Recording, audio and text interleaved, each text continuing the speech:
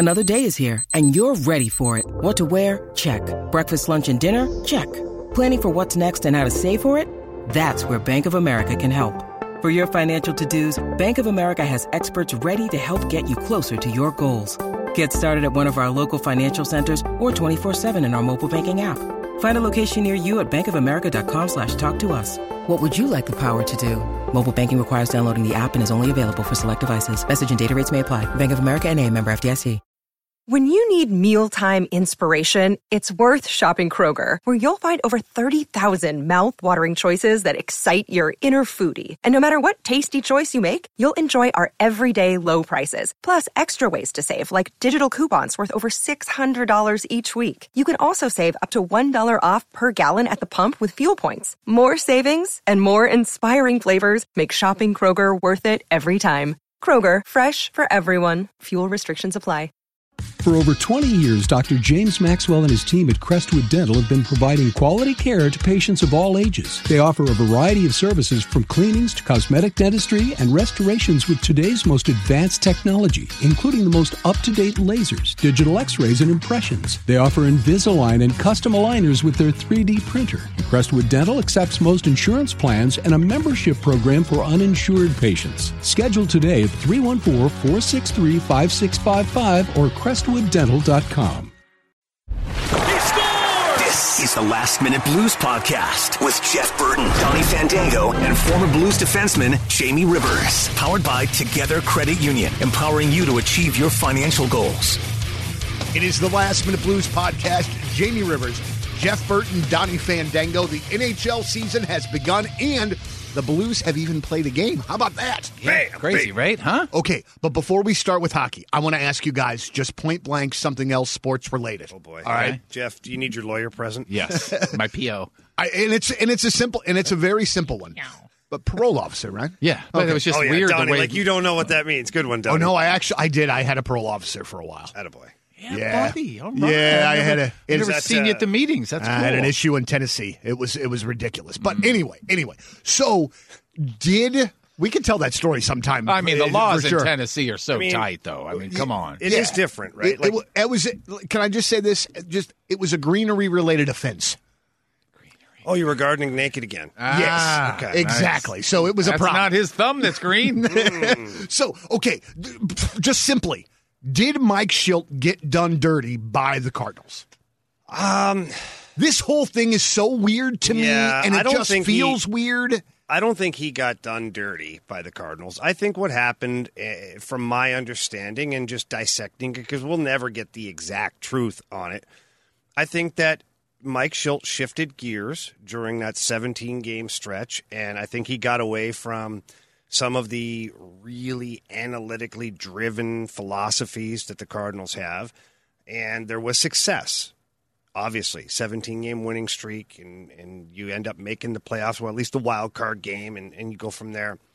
And it's my understanding that Mike Schilt said, hey, we need to step away from some of these analytics, and I would like to do it my way next year. And, of course, that's just a sliver of what. And the Cardinals, I'm sure, I don't know, this is just my opinion. So if you're listening at home, it's just my opinion that the Cardinals probably said, we've got a couple $1 million invested in you, Mike Schilt, but we have tens of millions of dollars invested in other staff, software, analytical people, all this stuff. So we're going to go in that direction. Take care. Comb your hair. Right. Right. So is that's a change, my opinion. Yeah, I don't think you're probably wrong. No, man. I think that sounds like it could be very, very possible. So in your opinion, he's the one who changed his philosophy, if you will. Yeah, Mike Schilt changed it. Because the guy's been with the organization for, 18 years or something like that? And all of a sudden you take a hard left? Yeah, exactly, right? So he obviously knew what they were building internally and how long they've been building it from within. And I do think it goes back to a Jeff Albert thing. I don't think Jeff Albert the person, right? Because we always give Jeff Albert crap because, Jeff Albert, it's not the person. It's the philosophy of the analytics / their hitting approach and all that. It's not an individual that's the problem. It's maybe the strategy, but maybe it's not even the problem, because when you look at some of the younger guys that excelled this year, that's direct result of Jeff Albert, too. Right. Take away the Cardinals guys where some people say, well, it was Schulte, and O'Neill got better because Schulte said, screw this, we're not doing that. Well, how do you explain Juan Yepes in the minors? How do you explain Jordan Walker and Nolan Gorman, who guys who are tearing the cover off the ball down there? They're not going rogue. So it is what it is. This philosophy that was in place is something that Mike Schulte knew for sure. But I think Schulte probably felt comfortable enough that he'd made the playoffs every single time that he was manager for the full season, and he's got the highest winning percentage of any Cardinal manager in history. Now, it's sample size compared to like Whitey and some of the guys that were here for such a long time. But he probably was confident in the fact that he could voice his opinion and stand firm. He bet wrong. hey, Mo, you saw that 17 game that I tore off. Here's what I want. I want a lap pool. I want a chair with a high back on it. I want one of those high-priced shortstops that are going to be free agents in the offseason. He probably did mention something about upgrading in certain areas and spending a little bit more money, which is always dangerous when you're not the one actually writing the checks. It's so fascinating to me. But also, too, that role of manager in baseball and coach is a different thing now than it was even 10 years ago. So weird now. It's really weird. Yeah. And I don't really love it, how it works out, especially in baseball. I don't like to feel like, and I know it's John Mozeliak's team, I get it, and Michael Gershon, I get it, but I like that managerial thumbprint, man. You have to have somebody that's in the trenches, right? And I'll say this to the end of time, in hockey, in football, in baseball, basketball, any sport. You got the GM and the owner that are up in the box somewhere and they're watching. They got a great view from way up top, and they've got all these numbers that kind of tell you, oh boy, this is good, this is bad.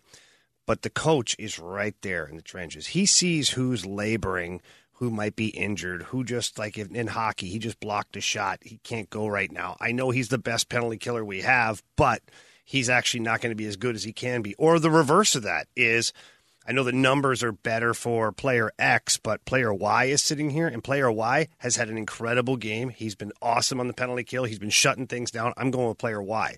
Even though the numbers, if I dive into them, tell me this other guy's better, the coach has that feeling. He's right there in the moment and knows. And that's not every situation. There's a lot of situations where the coaching staffs now, they do defer to the numbers because not that it's easier, but it is. Okay, the numbers say this. Here's the narrative. Okay, let's take a look. Okay, it makes sense. It doesn't make sense. I like it. I don't like it. We'll proceed. So before we switch to hockey here, who do you guys think right now, who do you think in your head is going to be the next manager of your St. Louis Cardinals? Everybody says Stubby Clapp. I don't think it's Stubby Clapp. I don't think so. I like him. Every report is that Stubby's awesome, okay? I think it's going to be Marmol. Me too. I think it's going to be Ollie Marmol. He's a young guy.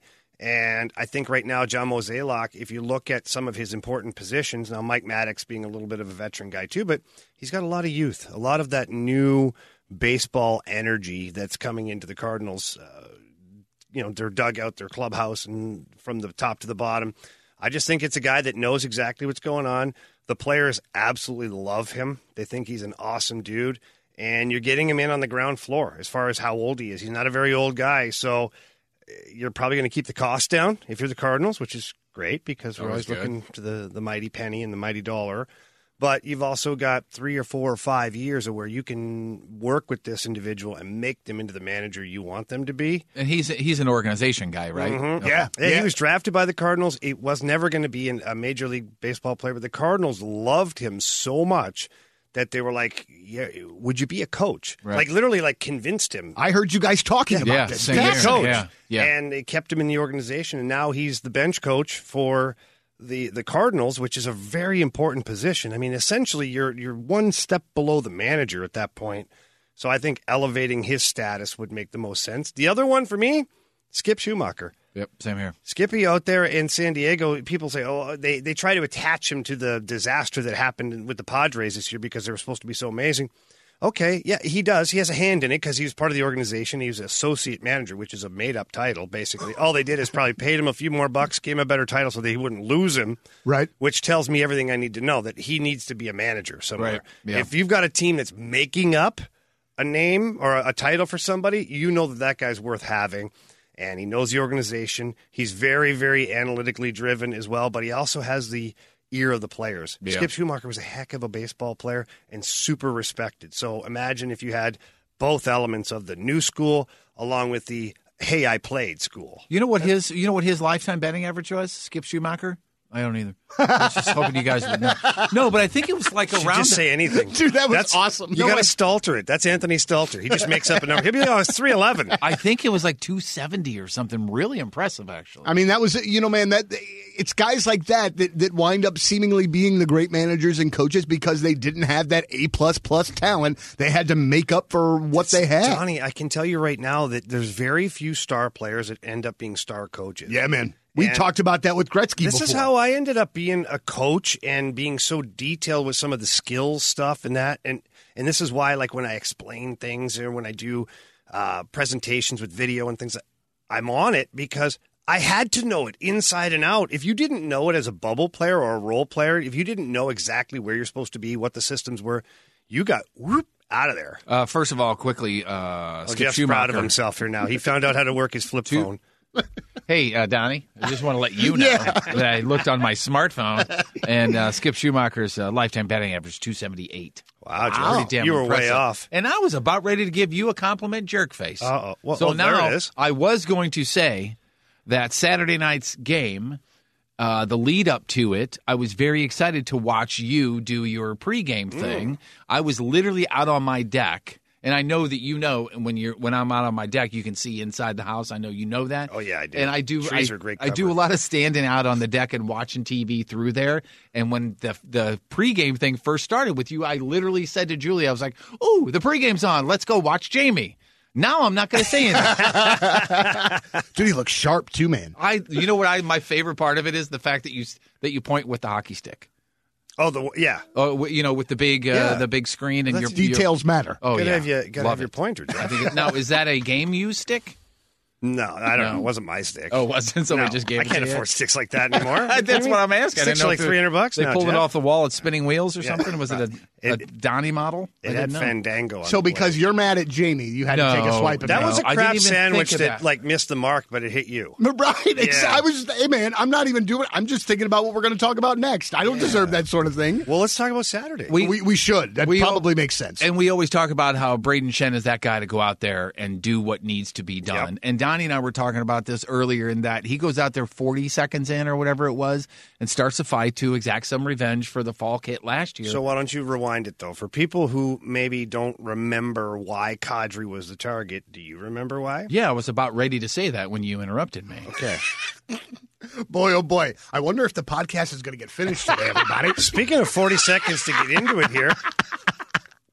Yeah, you take off your jacket, He laid out Falk last year, so Shen goes, you know what, I'm going to take care of this. And my question, jerkface, third time I've said that, by the way. Jeff, you keep taking off your jacket and stuff. I'm going to think it's go time in here. Donnie, get the first aid kit. I'm not gonna stop anything. And I'm don't just drop watching and I'm going to record. You run your mouth like that. Don't drop the cancer card either. Okay? I won't. No, I'm not going to. I do think, though, that needs to be taken into consideration. No, that'll be me kicking cancer's ass.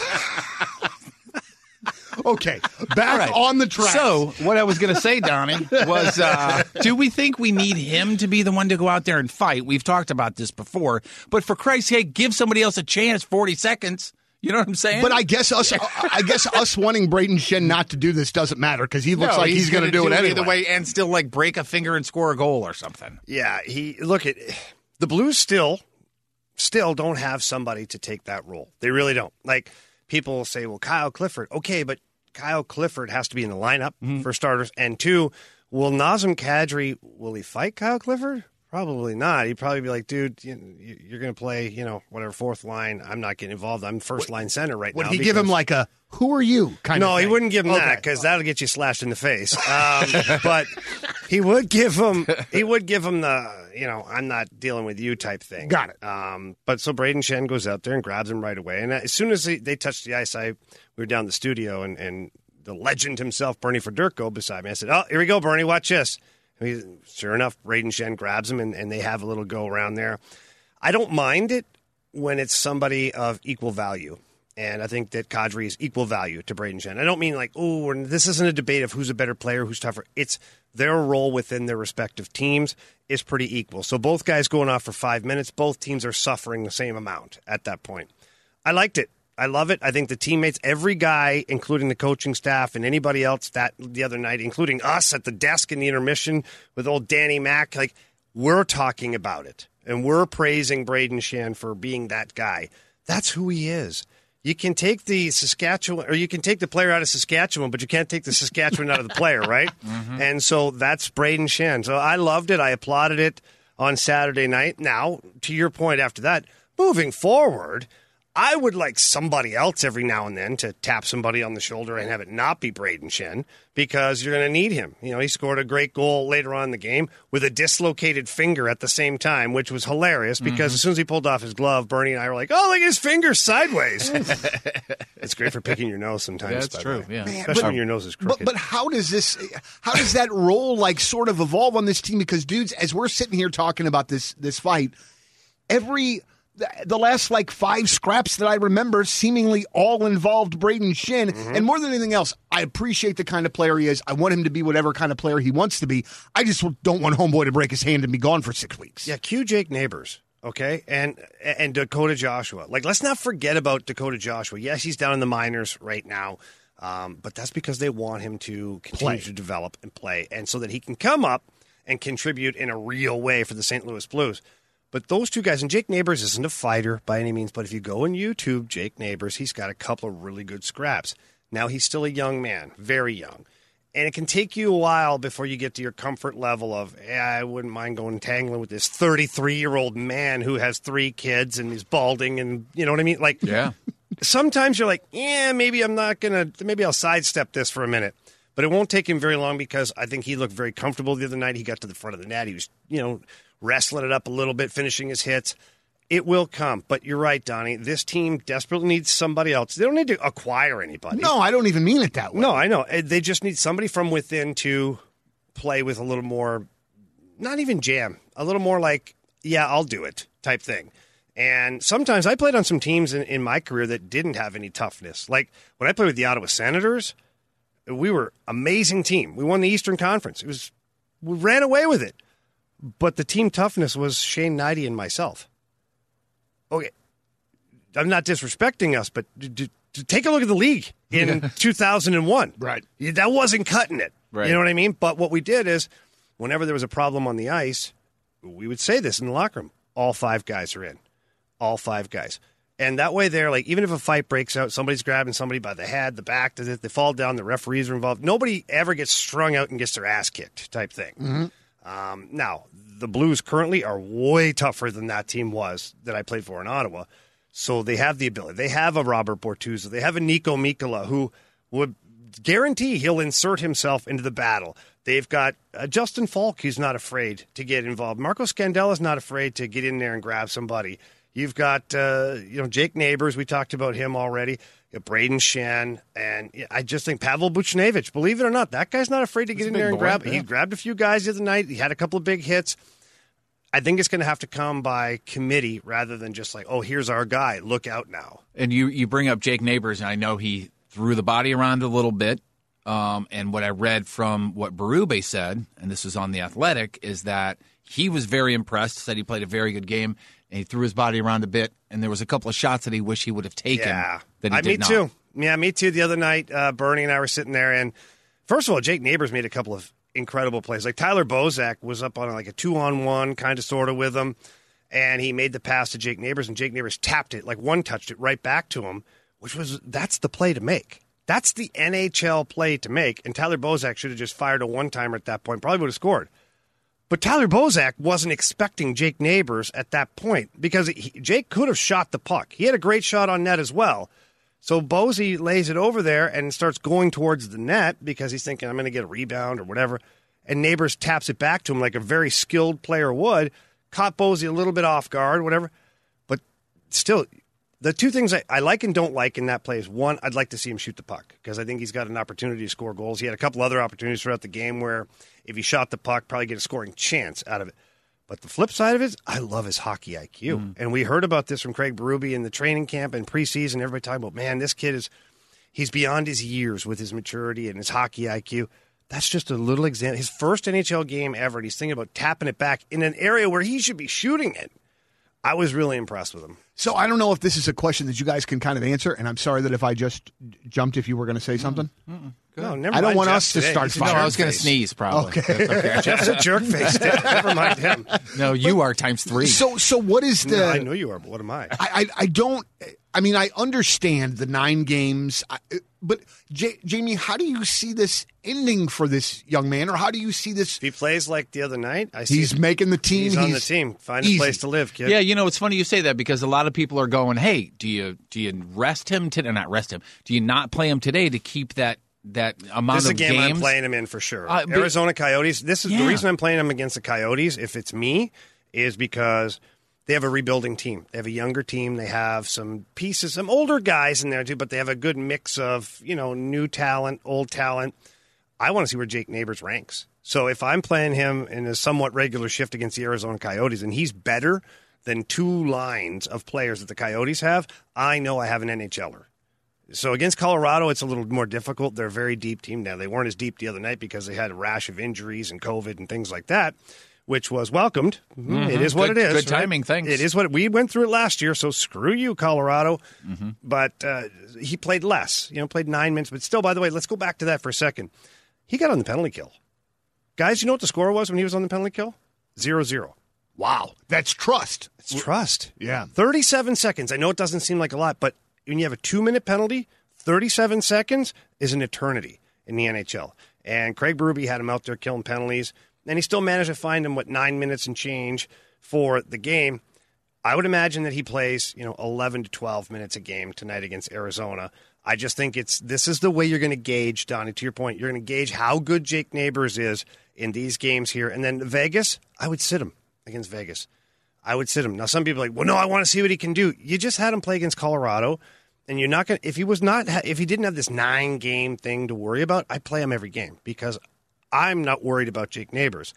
But if I'm going to strategically place him in the very first game, that's a great one. Get it out of your system, kid. Okay, we got 82 of these games. Get it out of your system. Don't sit there and think about it. Yep. Yeah. Nope. Here, get your family in here. It's going to be an event. We're going to have a blast. You're going to be great. Boom, done. Then I play him against Arizona to see where he ranks with some of the other young talent in the NHL and maybe a bigger role in that game. Then I give him a breather against Vegas. One, you're looking to extend his time as long as you possibly can here in the NHL, and it gives him a chance to get away from a team with so much depth and have a look-see from the press box, see how it is, and then see how he reacts to it. Because if he's going to be a healthy scratch from time to time as a young guy, how does he react to it? How does he do at the rink? Does he work out? I know he's going to do all those things, but again, you just want to see it for yourself. And then Vegas, a very deep team. Would he play great against them? Probably, but that's the one I'd give him a rest and then kind of refocus from there. Okay, I would definitely have him in the lineup for next Saturday, though, here, the home opener. Yeah.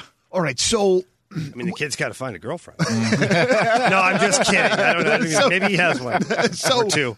All right, so, and this is kind of a question that I probably should have asked last week before the season started, but I thought that it was sort of telling that Klim Kostin was the last cut.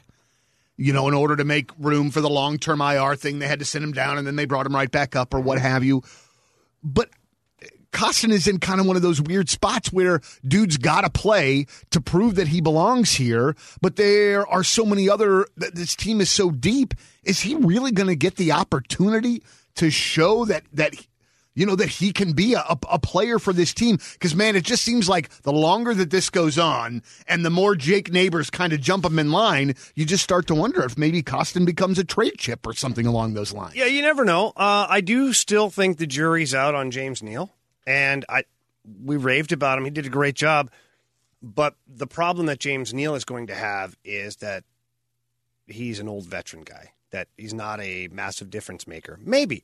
I'm looking at spots in your lineup where you could elevate Jake Neighbours or elevate Klim Kostin so that you get both of these guys in your lineup, because I think that they both could play in the same roster at the same time. But Klim Kostin, in my opinion, is going to have to get a real shot here. That shot's on the third line. And the Thomas Tarasenko Neal line the other night, meh. Mm-hmm. They didn't really get any opportunities. Colorado was strategically changing their lines to put their number one line out there against the Thomas line, as well as Krug and Falk on defense. They were targeting Krug on every zone entry. Colorado was going to the left side. So what I'm saying is that maybe you give Klim Kostin a chance on one of those lines. And maybe James Neal, at $750,000 and you're a veteran guy, you know the healthy scratches are coming. In your lineup card, wherever it is, you know they're coming. You're not going to play 82 games. No matter how much you think you can or how great you did in training camp or preseason, you're 33 years old or whatever it is, 34 years old. You're not playing 82 games. I can guarantee you that. So if I'm Craig Berube, I'm slotting in Klim Kostin or Jake Neighbours into that left wing spot as much as I possibly can. And then when you look at Brandon Saad the other night, Craig Berube mixes and matches those wingers all the time. So I could see a Klim Kostin getting a chance at some point with O'Reilly and Perron, and Jake Neighbours with O'Reilly and Perron, just to see what you have here. I think he's going to stay. As far as Klim Kostin is concerned, I think he's going to get an opportunity. And then obviously what he does with that opportunity is up to him, because Jake Neighbours, he got an opportunity tonight, and he left us all wanting more. Klim Kostin has to do the same thing. Okay, so I want to ask about something that you just said a couple of minutes ago about the defense. Can you remind me? Yes, about Torrey Krug. Yes, you said that you said that they were essentially attacking him. Yeah. Can you talk about that? What the hell does that mean? Because that doesn't sound great for a guy that we've signed for another 6 friggin' years to like $50 million more friggin' dollars. Yeah, so I guess the verbiage I use is probably pretty strong. It's that hockey lingo, right? When they say they were targeting a guy, and it's not like football where you're trying to take somebody's head off and things like that. But you identify sometimes when you're creating offense and you're practicing your game strategy leading up to it, you identify certain lines and certain pairings that you can attack more aggressively with your offense. And what I noticed the other night was that the Avalanche were matching their top line against the Thomas Tarasenko and Neal line, which was lopsided. It was lopsided throughout the game, and in fact cost the Blues a goal. In the third period, I believe, they got stuck out there when they shouldn't have been. They lost a face-off. Boom, puck ended up in the back of the net. But as far as the off-the-rush stuff, is Torrey Krug, because of his lack of size, he has difficulty holding the blue line at times. And because if he bodies up against somebody, he's not going to overpower anybody. Okay? Right. So you have to use your smarts. And usually what that means is you try to direct the player into bad ice. You let that good player skate himself into bad ice. What does that mean?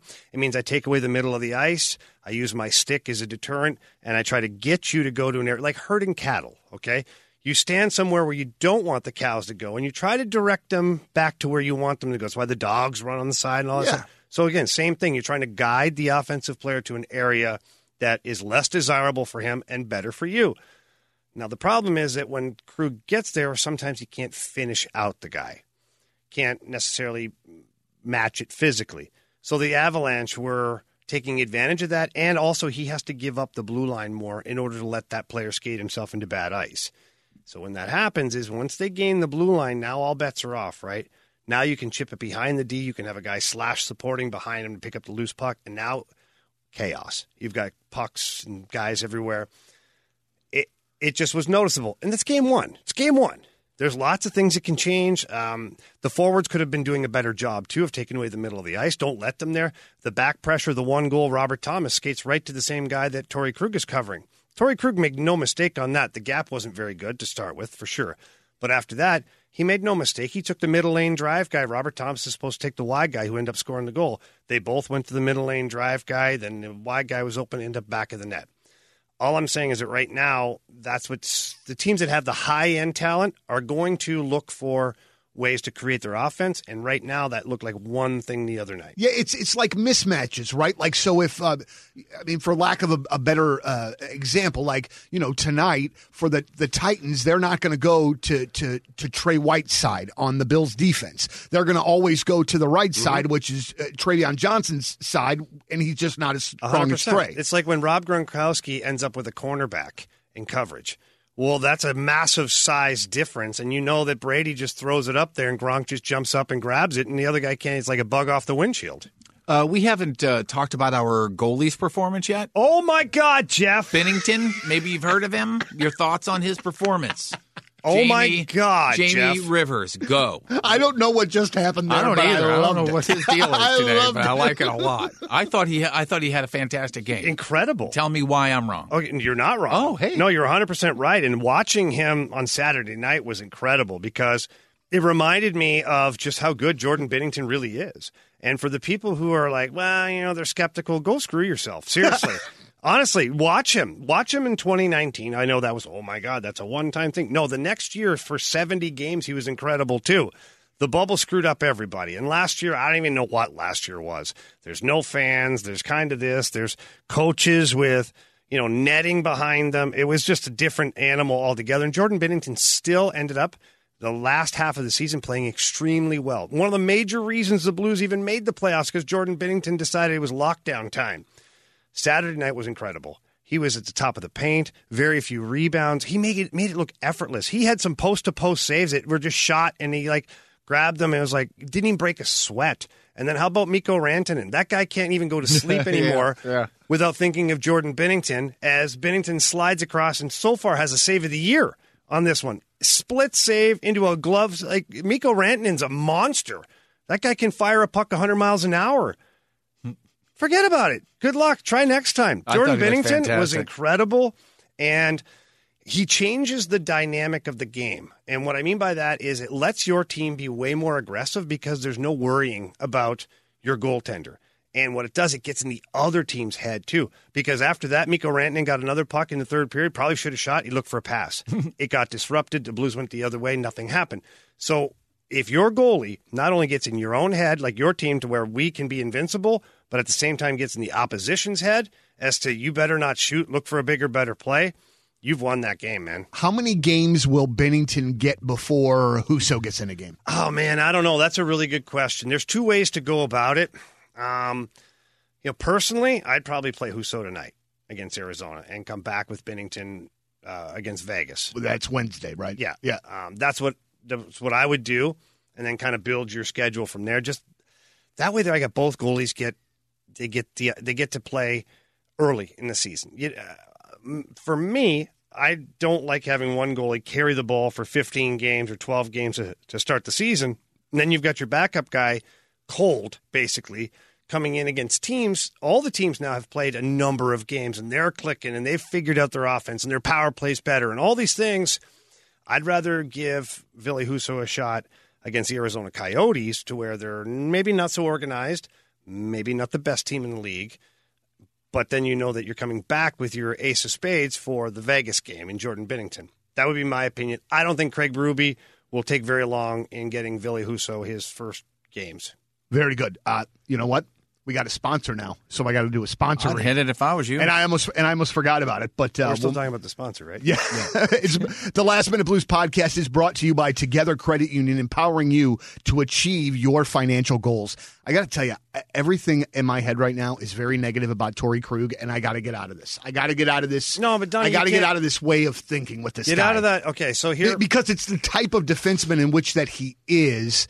And I don't know what I expect. It's my expectations that are the problem. I very much realize that. I just see that guy, our lack of size on defense, and how much money he makes, and that's when I start to, red flags at least are popping up in my head. When I think of Torrey Krug, I think of him being smaller and getting pushed around in front of our own net, and I don't want that. I want he's always been the same I want to think size, of his guys. offensive stuff. Think about this for a second. He's always been the same size, and if you look at his resume, he's had an incredible career. Right. So how did that happen? It wasn't a mistake. Doug Armstrong is not giving this dude that much money for no reason. What they've got to find is Justin Falk the right partner for him? Not that Justin Falk isn't a great player. He is. But is he the right partner? Should they go looking for an oak tree? Does he ultimately end up playing with Colton Parayko? Maybe. I don't know. Time will tell. But Torrey Krug is one of the best power play defensemen in the NHL. He carries the puck extremely well. He plays with a lot of heart. He'll block shots with his face. He brings so much to the table. So that's why I said earlier, I don't want the verbiage to be so strong. I'm just describing how Colorado looked at it. Now, that doesn't mean the Arizona Coyotes are going to do that. How many teams are as good as Colorado in the NHL? Not a bunch of them. Not many, right? So you don't have to necessarily worry about that on a regular basis. And you're going to figure out more about your team. And then maybe it's a different forward line that you make sure you're playing with that pair of defensemen so that they can be a little more aggressive and Torrey Krug can stand up in the neutral zone and get that support back. Like, there's a lot of things that go into it. I'm sorry. I don't want you, Donnie, I see tears forming, and I don't want them. No, this is a good, but like, if you have the last change, or no, I'm sorry. If you don't have the last change, how do you manipulate the lineup so that Krug is not out there with that same line? It's easy. I mean, the coaching staff's, the head coach walks down to the D coach and says, oh, by the way, I'd rather not have that pairing on the ice with this forward line. This forward line is up next, so change pairings. And that's it. So then every time, hypothetically, and I don't know this, hypothetically, you'd be like, Thomas, your line. Tomer, your line. At that point, Mike Van Ryn would either take Krug and Falk off the ice or make sure they don't go and he come back with a different line. And you want him. And I'm not saying they did that. Right. No, but your idea is to pair him with forwards that can come back and help out from a physical standpoint. Or just being in good areas, right? So for me, the ultimate pairing for them is the O'Reilly line or the Schenn line. Put them out there with them. Heck, even the fourth line with Bozak, Barbashev, and Jake Neighbours the other night. That's a good line. Just not for whatever reason. We know the reason why maybe it wasn't a perfect match because Robert Thomas, Vladimir Tarasenko, and James Neal may not be Selke Trophy candidates. No? May not. So? You're being very, very nice, Jimmy. Yeah, very nice. What is? I want to go back to Jake Neighbours because, I mean, the guy fascinates me, especially because of his age. And I want you to go back to that age after your first game in the NHL. It's such a young age. Such a young age. What is he thinking right now? Is he going over tape right now? Is he going, oh my gosh, I did well? Is he going, oh my gosh, I laid an egg? What's going through his head right now? Well, first of all, he's excited that it's over with. You know, hey, now I belong here and I got that game under my belt and all the other stuff can just kind of be put over to the side. But second of all, you know, the coaching staff, and I know the Blues coaching staff is incredible at this. The next day, following the game, they're probably talking to him very briefly on the plane. Hey, great job tonight. Really like what I saw, blah, blah, blah, blah. Let's talk tomorrow. And then following it up in the morning and grabbing the young man at the rink and doing a couple of video clips, maybe a couple of really great plays. This was awesome. We saw this. And then maybe a couple of plays where maybe they're not bad, but hey, we had other options here. If you watch this guy, watch Ryan O'Reilly or David Perron in this situation or Brandon Saad, here's what they do in this situation here. You're continuing to develop this kid every single day. Now, without overloading him. There'll be days where you give him nothing. That's what I was concerned about because it's one thing for a 24-year-old, 23-year-old to get all of this information after one game, but a 19-year-old or whatever. But you can tell by the player's personality. And right now, Jake Neighbours' personality is one that tells me that he craves the information and that he's a sponge. So if that's the case, then if you don't give him information or if you don't call him into those meetings and talk to him, it could send him the other way because he's thinking that he'll get his own head like, oh, what am I doing wrong, right? No, let's make it easy. Here's what you're doing right. Here's what you could do better, and we'll talk again tomorrow if you'd like. Or how about this? Every morning when you come in and grab your coffee or your protein shake or your juice or your fruit cup, whatever it is that you get to the rink and do, why don't you check in with us? Or if you have any questions, come on in. Check in with Coach Sean Farrell, the video guy, blah, blah, blah. It makes it easy so that every day it's just sort of habit for me. You get in there, you check in, you see your thing. Oh, nothing big today. Hey, I saw this player. Hey, did you see that goal by so-and-so last night? Yeah, I saw it. Well, we think you can do this. Now, when he goes in, he has a choice of juice and water and protein shakes and stuff like that. When you went in back in the day, it was like raw bacon. And stuff, and Jägermeister. Coffee. And sand. You actually drank sand. Sand. And then a healthy dose of the Vicks Vapor Rub. Yeah. Do you know why we did that, Jeff? No, why? Okay.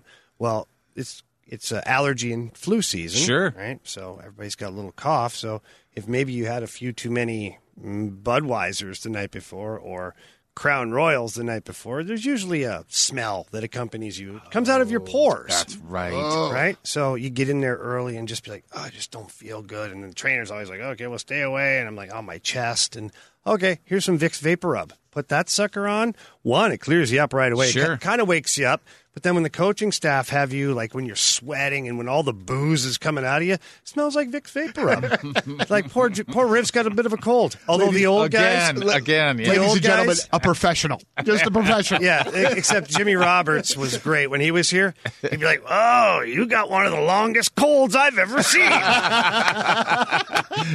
that cold lasted the entire California trip. Crazy, huh? 3-year cold you've had. Hey, man, I want to ask specifically about that communication with the younger player. I mean, obviously, man, I know that it is critically important to that player's,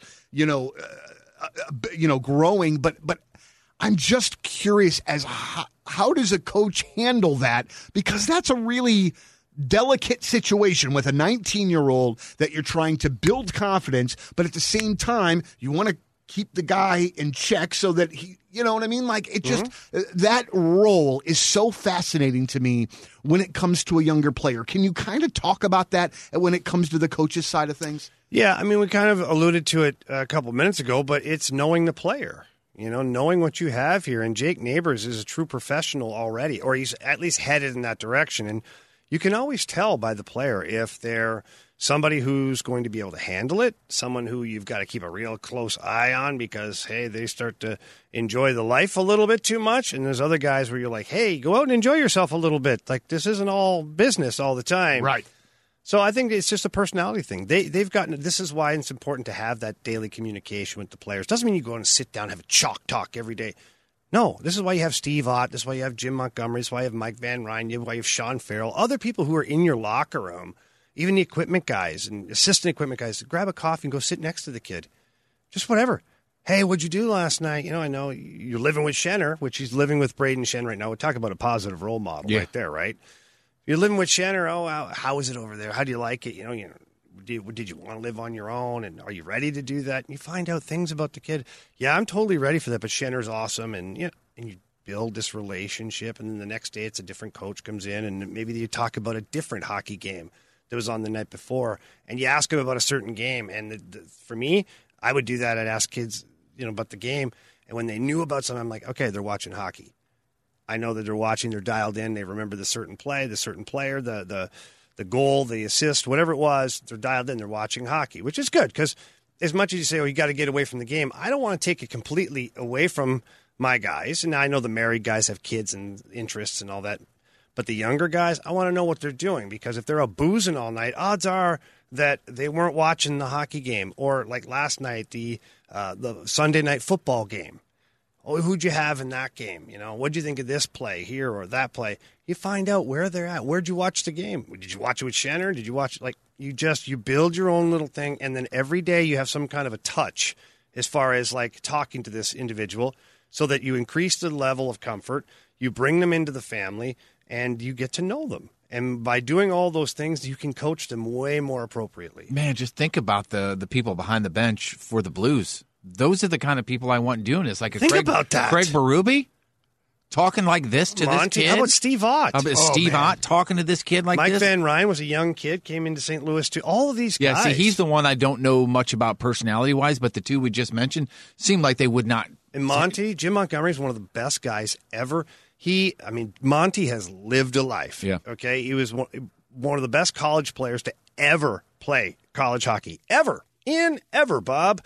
And so he went on to have a great minor league career, played overseas. He's been a great coach. He's been we know the Dallas Stars. They were almost ultimately successful. It had not been for Pat Maroon and putting that thing away on Ben Bishop. But Monty's got that great person who loves to laugh and joke with the guys. Otter does. Sean Farrell is a very straight and narrow guy, but he's an awesome dude. And so when you go into the video room and you're talking to Sean Farrell, he's going to give you what you need to know. He's going to tell you maybe if you're not doing something right, maybe if a little birdie told him something, he's going to communicate it to you. Or maybe if a little birdie told him there's certain clips that he needs to pull on certain players, maybe you get the heads up. It's all about relationships inside that locker room.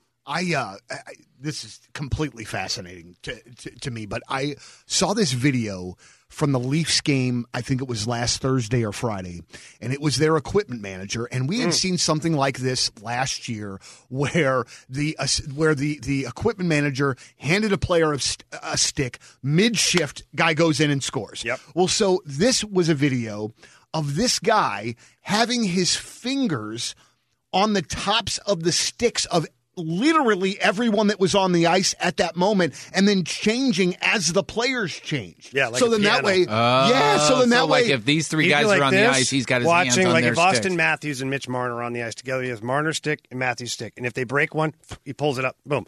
Or Marner's stick, boom. And if it changes to, like, as soon as the puck changes players, he moves his hand over. He puts the sticks together in their groups of 5. And I mean, you talk about locked in. I mean, to be able to do that, you are watching the game on a level that I cannot. And I just thought that it was the coolest How does he have nachos thing. during the game? I guess he's Not not anymore. Don't get to. Not anymore. Can you imagine Mitch Marner skating around with nacho cheese on his stick? That'd be funny. that'd Jimmy be pretty Roberts, before we head out, I love Jimmy Roberts. I love telling Jimmy Roberts stories. And this one goes back to the minors because I had Jimmy in the minors before I had him here in St. Louis. And Jimmy used to chew tobacco. And he would put a big lipper in at the start of the game. And he would spit it out in the intermissions. But every time the period started, he'd have a new lipper in. And he would be yelling and screaming and this and that and the other. It's no big deal. It is what it is. Well, after the game, once he came in and do his speech and whatnot, we'd close the door and say, okay, let's see him. So everybody take off their jerseys. Oh, no. And you could always tell who had the least amount of ice time because they had the most chew spit on them. Oh, because Jimmy stood in the middle of the bench. Gracious. And if you're sitting in the middle of the bench, it usually means that you're the grocery stick, right? You're separating the defenseman from the forwards. And that guy usually ended up with most of the chew spit on his back. So he would have to buy the first round. Wait, So he got sped on the most and had to buy the first round? Yeah. That And sucks. didn't get He to should have play played better. I guess you're right. What did you call it? The grocery stick? Yeah, you know the thing in the grocery store where you put it on the little thing, the runner? The separator. on the conveyor. Yeah, the grocery stick. How do you separate the guy's groceries in front of you? With the grocery stick. grocery So the stick. defense on one side, the forwards on the other, and the grocery stick is the guy who never played. Fantastic. Guys, I want to end our podcast on a Want story. to end it? Can I throw something out real fast Oh yeah, before you, your story, you though? should, because this is going to bring the house down. Okay, great. Oh, Yeah. Bringing the house down. Yeah, 100%. You Man, guys oh, are going to man. love this. All What right. did you say? What was the term that you said that I reiterated out on the podcast on Friday? Play like you're in a bad mood? Yeah. I would like to end every podcast, at least when there's a game that night or coming up. Who needs to play tonight that like they're in a bad mood? For me, James Neal. If James Neal is in the lineup tonight, because this would be a game where maybe I'd give him a rest too, and he really didn't do a whole heck of a lot in game one, he needs to be in a bad mood. Okay. He was very not noticeable. It was not great. For that line, they didn't have a very productive line, not just on the score sheet. It was just very gray. Which is unfortunate because he had all kinds of momentum, if there is such a thing Should in have, professional yeah. sports. But yeah. So he's a guy right now who can bring the physicality and can be in a bad mood. He needs to play tonight like he's in a horrible mood, like he might be scratched soon. Okay. That kind of a All right, bring down the house, brother. Saturday night, I was unable to watch much of the Blues game because Mary and I had a date night. Oh, yeah, I saw that. We had not had a date night in months and months. So Mary asks me early last week, what do you want to do? And I said, you know what? We will do whatever you want to do. So she chooses a haunted house, which is my pretty much least favorite thing to do, and that I just don't like being scared. All right. We go to the haunted house. We have a blast. We go to DB's afterwards. We have drinks. We just have a really great time. So we go back home. Kids are in bed. So it's time. Oh, baby. Yeah. All right. Things are happening, right? Things are going on. All right. Things are going really, really great. Hang on. How many drinks did you have to have Mary? And then all of us, I think she only had 3. All of a Probably should have sudden, been 4. Oh, no. a knock on our bedroom door. We have 3 kids, ages 12, 13, and 21. Anybody want to take a guess who's knocking on the door? The 21-year-old. The 21-year-old. Of course. Oh, then you can just, but you can tell the 21-year-old. Beat it. It's midnight. He's knocking on the closed bedroom door because he needs to borrow my computer. Tell him you're using it. I said, we're kind of sleeping in here. And then he says, oh, I'll just use it tomorrow morning. Why? If you could wait. Why are you doing that? Wait, did that really slow you down? Listen, man, that would have even been a speed It was bump. a bump in the road for me, for sure. And then he moved out yesterday. Like a pothole? Or He moved out yesterday. Yesterday was he moved into a new apartment with his cousin. You kicked him out of the house for that? No. But after I told him that he could use the computer and that I was busy, I said to Mary, yeah, I think it's time for him to move out. So you bought him a house, I think it's time. Well, I wish. But he would have that night. Here, take it all. That was my Saturday night. If you could have just waited one more night. That's it? We're ending the story there? Can we not pick up where we left off? All right, so he knocks on the door. You say we're kind of busy in here. Mm-hmm. Right. He leaves, and then you just jump back in? Absolutely. So like 2 minutes later you talk to him? I didn't. What'd you say? What? It is the Last Minute Blues podcast. Donnie Fandango, Jeff Burton. Yeah, Jamie Rivers here, too. The Blues season has started, so we'll be back a little bit later on this week with a second episode of the Last Minute Blues podcast. We always appreciate you listening. Make sure you're sharing us with your hockey-loving friends. And as always, let's go Blues. The Last Minute Blues podcast. Hear more at 1057thepoint.com. Powered by Together Credit Union, empowering you to achieve your financial goals. Peloton, let's go. This holiday, with the right music and the right motivation from world-class instructors, we're going to pick it up a notch. It's the holiday season. You might just surprise yourself with what you're capable of. Work out to thousands of live and on-demand classes, from running to cycling to yoga. Try Peloton risk-free with a 30-day home trial. New members only, not available in remote locations. See additional terms at onepeloton.com/home-trial. Peloton, motivation that moves you.